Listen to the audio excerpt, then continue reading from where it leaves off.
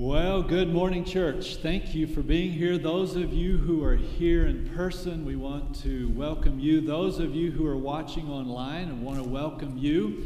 And I know that I've got some grandkids that are watching right now, and so I'm going to just say I love you guys and thanks for watching. I get the privilege of doing that since I'm up here, and so it's great for us to be here both in person and online. In fact, as we look out, our numbers are growing, particularly here in this second service, and so we're trying to keep the spacing done fairly well, as best we can.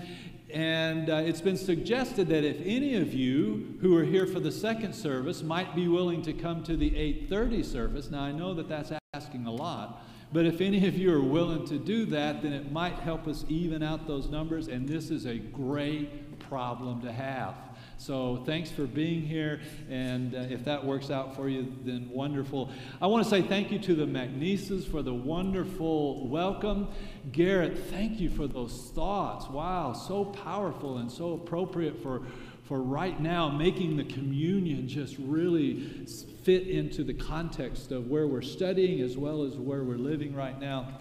And Monty, I got to say, we need to have those songs and scriptures every week, because I feel awake. I tell you, I think you feel awake too. It's kind of like getting some exercises or something. So thank you, Monty, and thank you, kids, for helping us.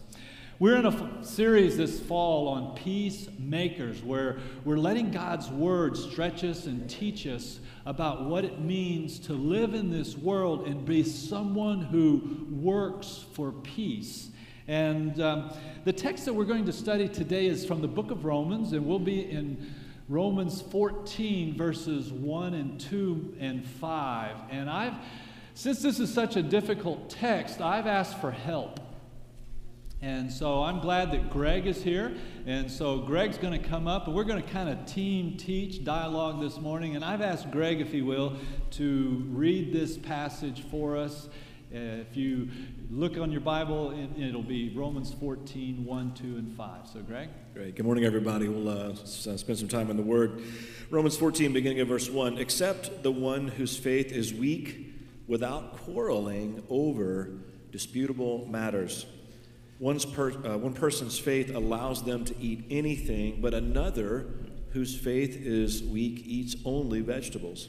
One person considers one day more sacred than another. Another considers every day alike. Each of them should be fully convinced in their own mind.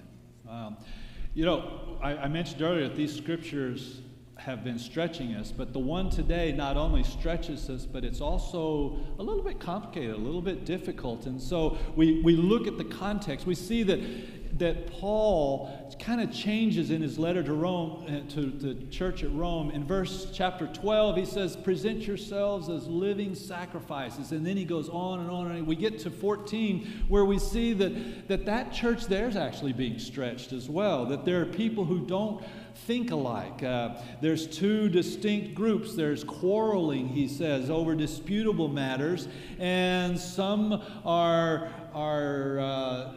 feeling one way about eating meat to idols, and then he also brings up the other illustration about sacred days. He says some believe that certain days are sacred, others believe that every day is alike.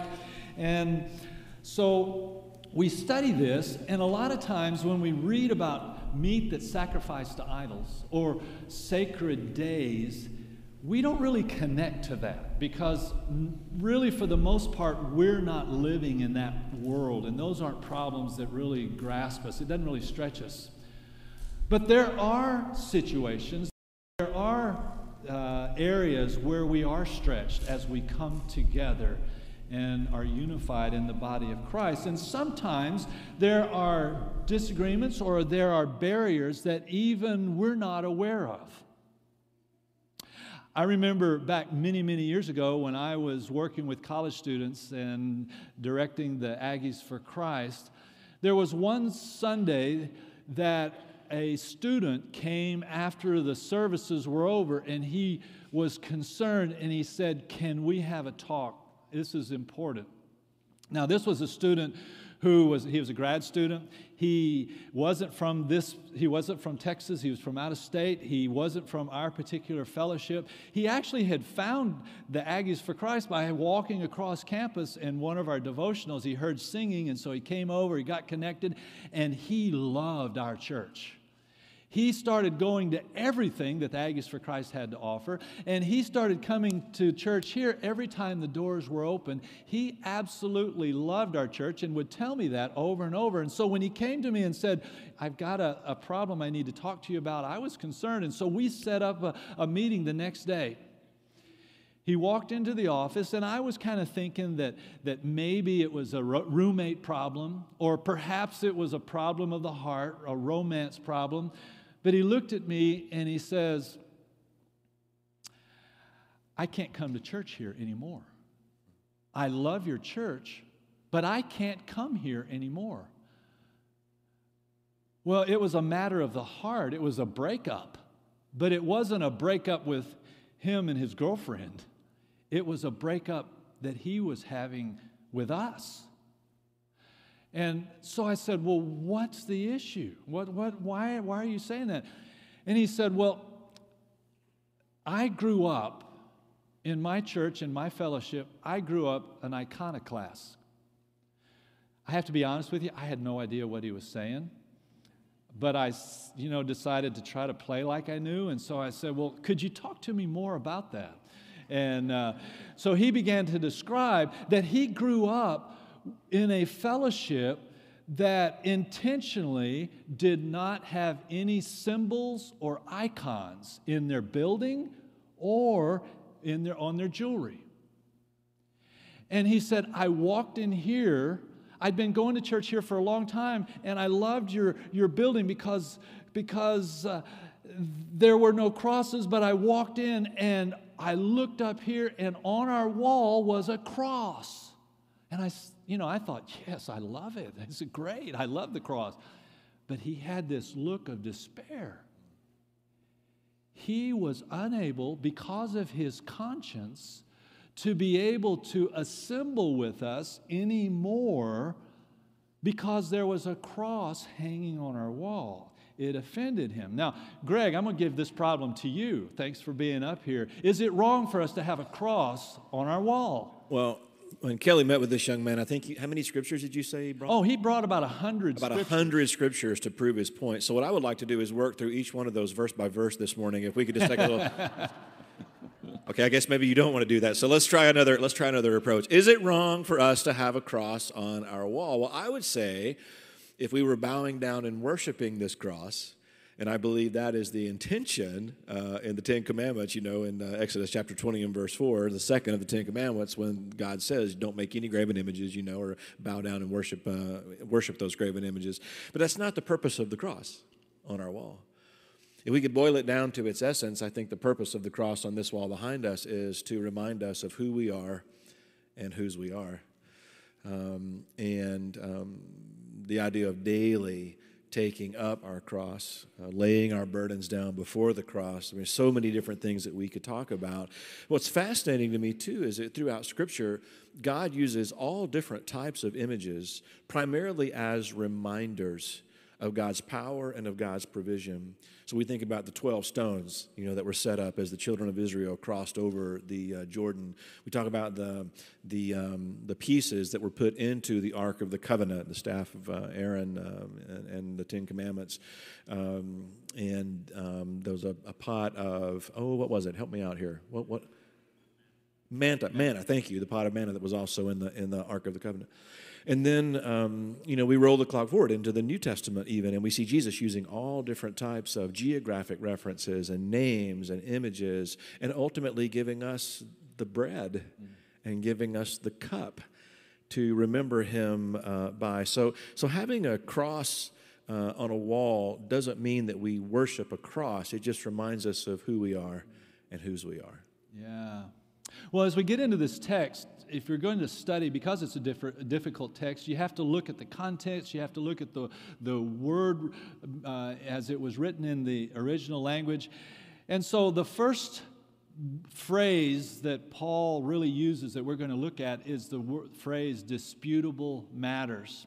Now, looking at the Greek of this particular word here, you might recognize a word that takes its root from this Greek word. Can you recognize what it is, our English word?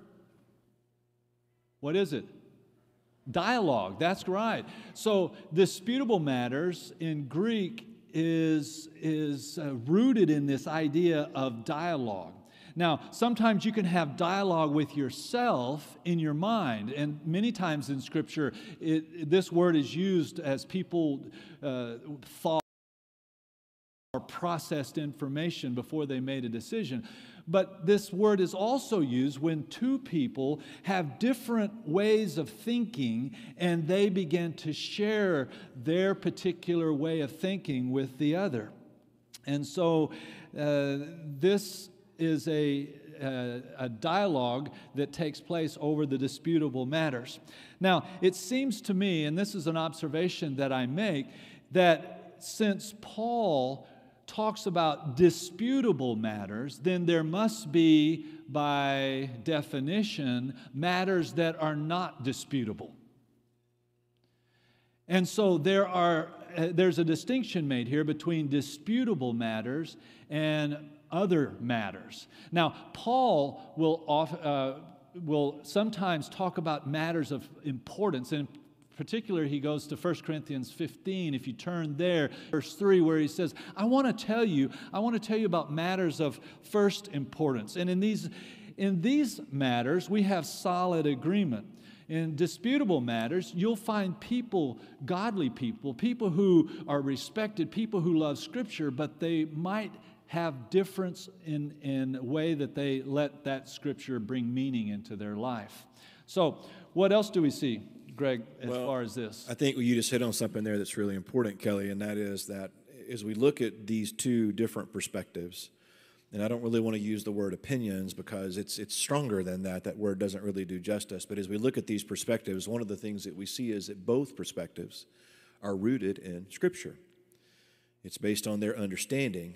How do we relate to God? How do we worship Him? How are we obedient to Him?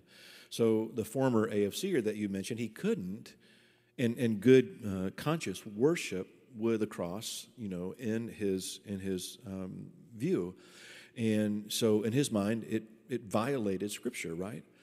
And then we have two examples that Paul gives here where the exact same thing is happening. And these are not exhaustive examples. He's just using these as, consider these things. There are many other things that could have been in play as well.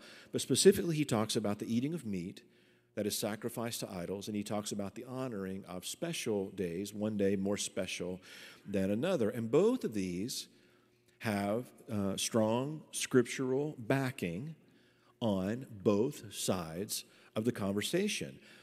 Paul is not talking about opinions. Again, that word is not strong enough. He's not addressing that which is absolute in the eyes of God. So stealing is a sin. It's always a sin.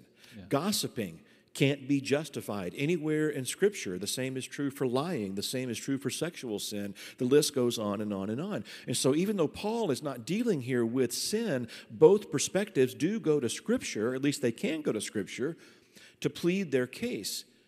And both examples Paul mentions here are rooted in people's understanding of Scripture. So let's just do a quick overview, and then we'll come back and do a deeper dive here in just a second. But the first is food that is offered to idols. So the Old Testament had much to say about food and the use of food and the types of food that were acceptable to God and the types of food that were not, those foods that could be eaten without any hesitation, those foods that could actually defile you if you consumed them. So eating those unacceptable foods, that was just not even comprehensible by Jewish believers. And it's not just a problem in Rome.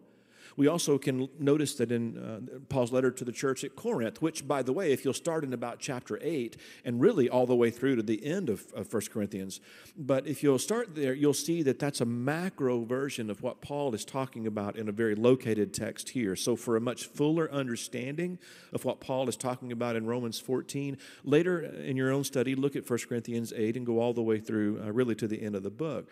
The second thing that we're dealing with here refers to holy days. Remember the Sabbath by keeping it holy. Now, Paul may not specifically be talking about the Sabbath. He could be talking about any number of holy days here, but we'll choose the Sabbath because that's low-hanging fruit for us. Even we, as modern believers, understand the concept of Sabbath and the idea of the day of Sabbath. But in Exodus chapter 20 and verse 8, this is actually the fourth commandment in the Ten Commandments. And so the Jews are going to take this very, very seriously. And about the only example I could think of how much this could have ruffled their feathers, and I really was trying to rack my brain on this, what's something that we could relate to. The only thing I could think of is it would be like on a Sunday morning, if you showed up here and someone got up to share communion thoughts, and they said, traditionally we take grape juice to remind us of the blood of Christ, and today we're also going to offer a really nice red, a good Merlot that hopefully you will enjoy. Now, even by me saying that, did anybody in the room just get a little bit nervous, okay? When you're thinking about using actual alcohol in that Lord's Supper? Well, that's, I think, what the Jews would have experienced. I'm sorry, you're going to do what? You're asking me to not make a big deal out of, can you say that again? And so there's a tremendous amount of tension that's in play here as these believers who are one in Christ find themselves at odds over these perspectives. And so we see this is very important to the Jews. A lot of Gentile believers, they may have actually seen this as a wise concept. They may have actually even observed the Sabbath. But to them, it was not an issue of salvation. So we think about these two perspectives here. Perspective number one, special days matter. So for the believers who had kept this commandment all their lives, it would have been very difficult for them to just stop keeping the commandment. Their conscience would not allow it. It was really hard for them to worship with those who were not observing Sabbath or special days. Perspective number two, special days don't matter. To those who had never kept the Sabbath, to honor one day as more holy than another, to say one day is more sacred than another, well, that was really difficult for them. These believers lived in the freedom that they found in Jesus, who on the cross, as we think about from Ephesians chapter 2 last week, from Kelly's observations in Ephesians 2 verse 15, Jesus set aside in his flesh the law with its commands and regulations. And so to insist that a new believer keep the dietary restrictions in observance of sacred days before they could be considered as part of God's family, that was seen as really placing a heavy burden on these new believers. As a matter of fact, there was a council that was called. There's this wonderful record of how the church came to agreement in Acts chapter 15 over very similar matters. And Kelly's going to actually say more about that next Sunday. So we have different points of view. We have different backgrounds. We have different emphases. When you put all of these together, well, we come to different perspectives, both from an appeal to Scripture. So while we work through any disputable matter, and church, you need to hear this, there will always be disputable matters. Always. Because we are human beings. And there's going to be this collection of perspectives that God's going to bring together as we're going to see ultimately for His glory, but we're still going to struggle with that. I heard one individual speaking about this text. He said the favorite indoor sport of Christians is arguing with each other. Okay, that's our favorite indoor sport. Well, we don't want it to be that way. We have got to treat one another with dignity and respect. And I would say even above that, when we're dealing with a disputable matter, we have got to treat the text with ultimate dignity and respect. Yeah, so these two perspectives that we have here, and Paul is talking about here in his letter to the church at Rome, he could have called one group us, because he landed as part of that group, and the other one them. He could have called one group right and the other one wrong. He could have called one liberal, the other conservative, but he didn't. He chose two words which are very interesting. And he chooses the word strong and weak when he begins talking about these two particular groups. Now, I've spent my lifetime trying to figure out what this means and why Paul chose these two words, strong and weak. To be honest, most of us, if I were to guess, would love to be classified as the strong. I don't want to be identified as the weak. I would like to be part of the strong group. And yet sometimes a surface understanding of strong and weak can lead us into a misunderstanding.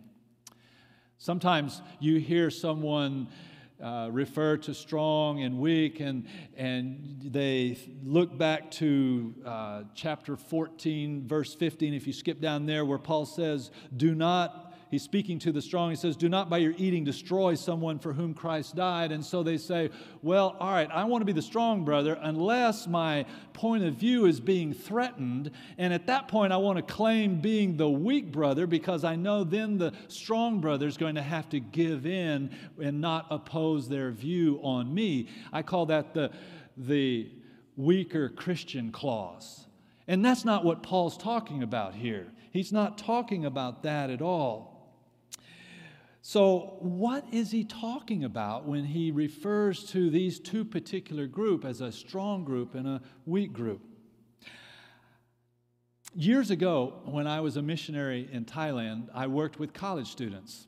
And I can remember distinctly one day as one of our students came in, and she was so excited because she had just been accepted to do her master's degree in the United States. And I said, that's wonderful. Where are you going to go study? And she said, I'm going to be at the University of Wisconsin. Well, you have to know that Thailand is a tropical country. If it gets below 70 degrees, they think it's really winter. If it gets below 65, it's a national emergency, and they start passing out blankets on the street. And she is going to Wisconsin. And so I said, do you know what you're getting yourself into? Are you prepared? Well, of course, she had no idea of how to prepare herself for a winter in Wisconsin, having come from Thailand. Well, she left, she went, she came back at the end of the year, she was in town, she stopped by the office, and I was so glad to see her, and I said, wow, tell me, how was your time in Wisconsin? And so she began talking about it, and then she remembered our earlier conversation about how cold it was, and she paused, and she looked at me, and her eyes got really big, and she said, Kelly, you'll love this. I walked on water. And we had a laugh over that. And so I said, well, tell me about it. Well, and she began to say, I was so afraid. She said, the ponds there near where she lived, they froze over. And she said, my friends wanted me to go out there on the ice, and I didn't want to. I didn't trust it. But they would go out there and they'd jump on it. She said some of them even drove their cars on it. So she said she finally got up enough courage to go, and she put one foot out on the ice, and then she was holding onto a tree branch that was there, and she put the other foot out on the ice, and she showed me the picture. And she had 2 feet on the ice, her hand holding onto the branch, and her face scared to death. At that time, I was teaching the book of Romans. And it dawned on me, this is a perfect example. Because of her background, because of her experiences, for her to put her full weight and trust on the ice, on the frozen pond, was something that was totally foreign to her. And it scared her to death. For her friends that had grown up in Wisconsin and had seen this over and over, they thought nothing of going out on the ice, of jumping on the ice, of even driving their car on the ice. And so what we're seeing here is that when Paul talks about the weak brother, when he talks about the strong sister, he's saying, there are some of you that because of your background, you're going to approach this scripture with a little bit of a different priority. It may be that putting your total weight on the grace of God through the cross is difficult. And so it may be that you'll be standing on that grace of God, standing on there, but you're still holding on to the tree. because it makes you feel safe. It makes you feel like you are doing what you need to do. And so, the strong and the weak. This is what Paul talks about here in this passage. So, Greg, help us understand how this fits in practical application there. Well, first of all, I think that was an incredible analogy. It just helps me really understand what the Jewish and the Gentile believers are facing here. And just a couple of things. Strong and weak are not value judgments. That's not what Paul is saying. It's not greater than, less than. It's not right and wrong, as Kelly mentioned a few moments ago, and I think it's really important to keep that in mind.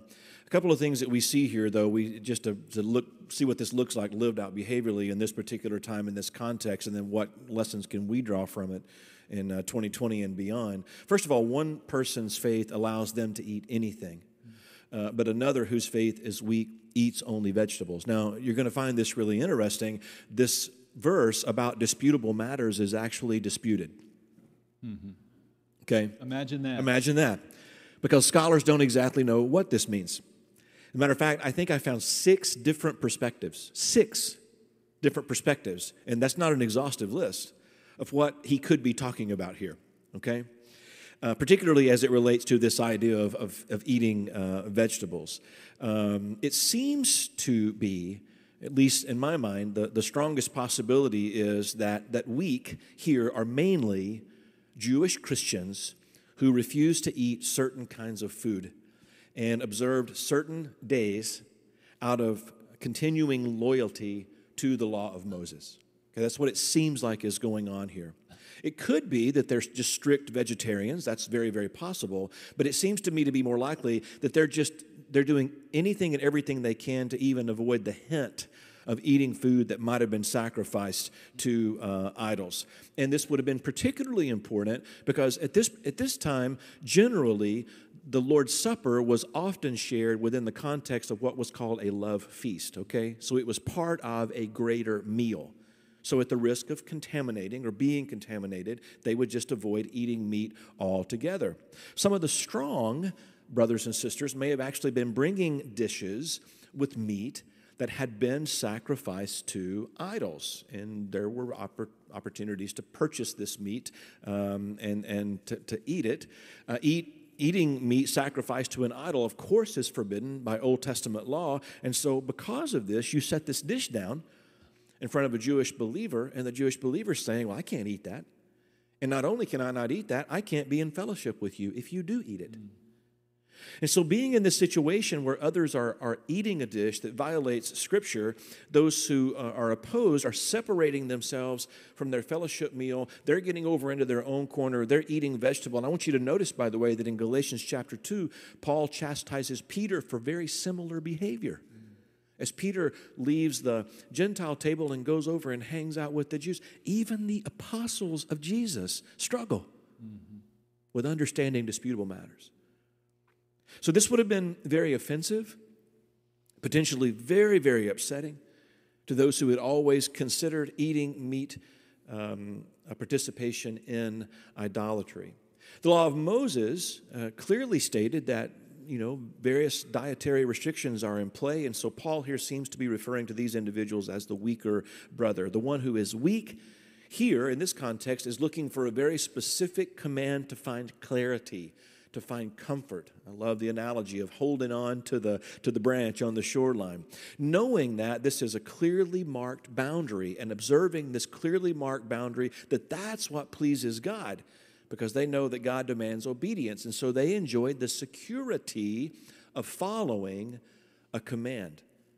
But there are also those here who Paul refers to as the strong. They look at the wider scope of Scripture.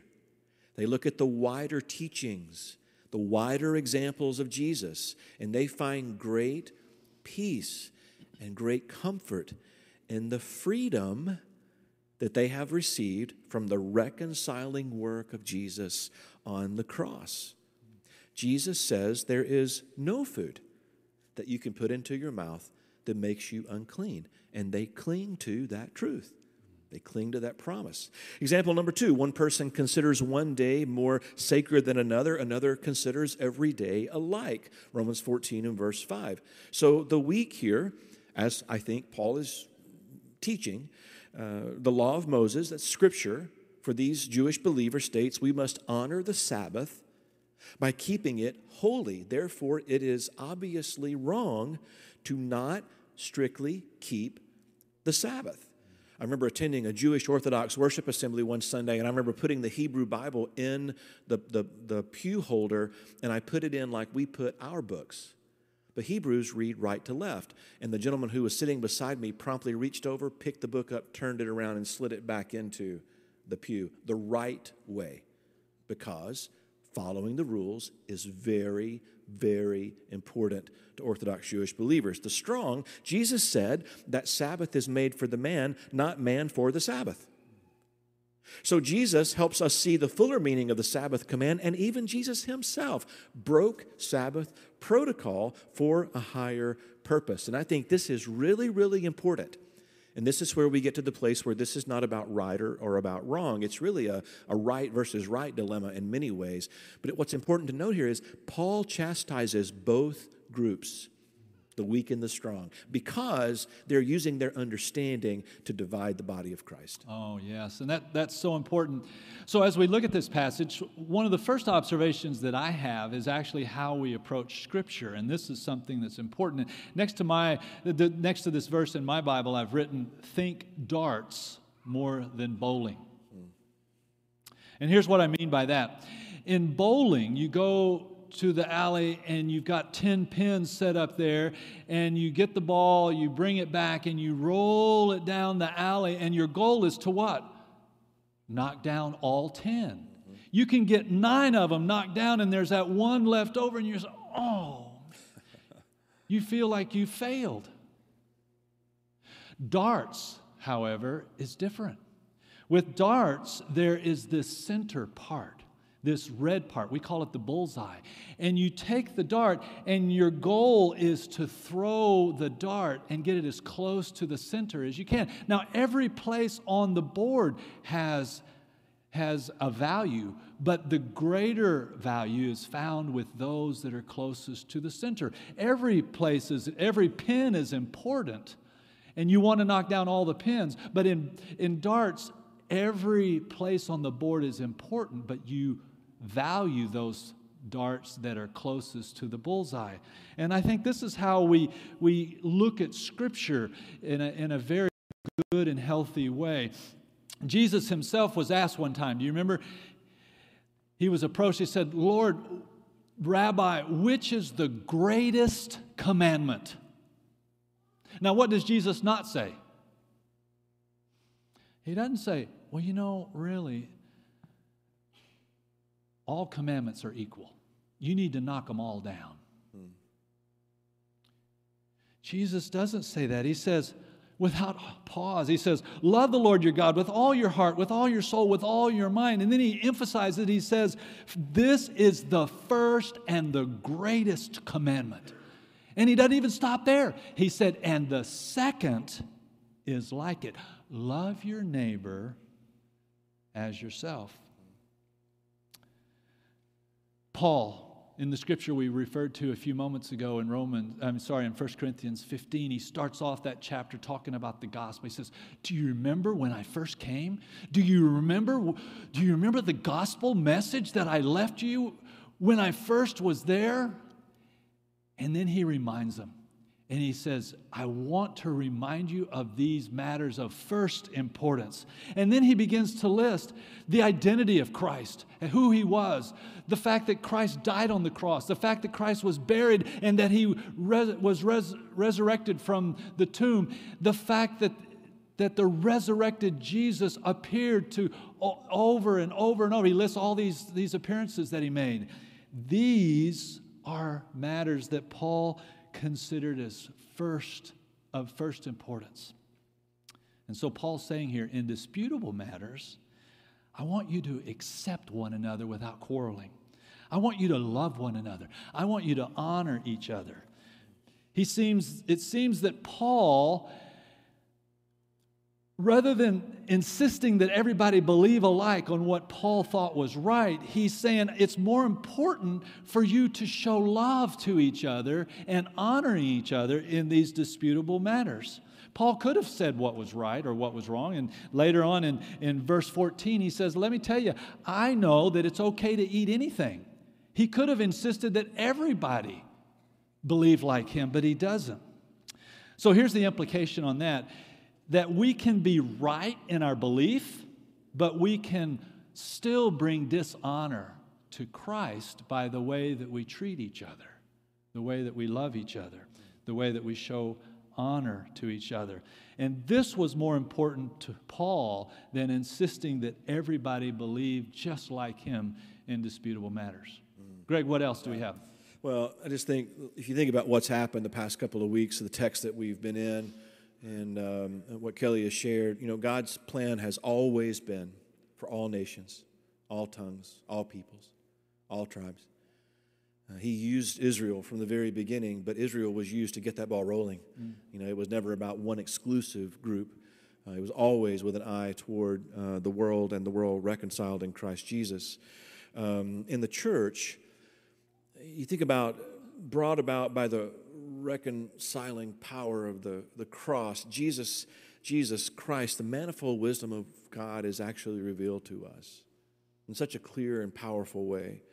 The church is intended to be a melting pot of vastly different people who come together. We're coming together as a counterculture. We don't use metrics of the world to identify success, but we're participating in, it's a supernatural kind of love, because this is through the power of the Holy Spirit, and that's not what the world typically experiences.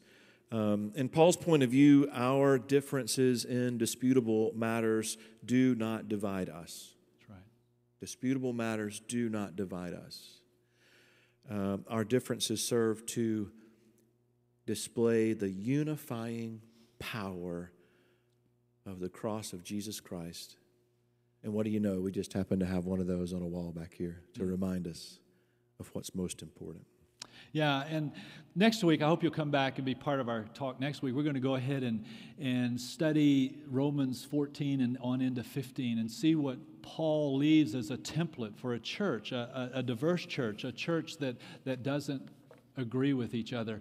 But before I let you go today, I want to tell you the end of the story that I started with. That day in my office with the AFCer, we decided to pray about it and study for 2 weeks and then get back together again. And so both of us agreed and we committed to that. The 2-week time wasn't reached. It was the next week. I noticed him here in our assembly. And so he noticed that I noticed. And so after church, we met each other and he said, Kelly, I figured it out. And I'm trying to think, well, what did he figure out? He said, I figured out that if I sit right over there in the corner, I can't even see the cross. What a great solution. And for the rest of his time here, you could find him over there in the corner, and he would be worshiping God with all of his heart. The thing that I take from that is that both of us were committed to unity. Both of us were committed to the relationship. Both of us wanted to do whatever we could to make sure that we could walk together, we could worship together as brothers. You may have heard this phrase. You may not have known who wrote it or whatever. And the research that I did, it was from 1627. It was written in a time that Europe was divided by countries and churches. It was time of polarization and chaos. And this phrase became the watchword for churches back then. In essentials, unity. In non-essentials, liberty. In all things, charity. If we were to put that phrase in the language of our text today, I think that this is what we would say. In matters of first importance, unity. In disputable matters, liberty. In all things, love. Because Jesus says, by this all are going to know that you are my disciples by the way that you love each other.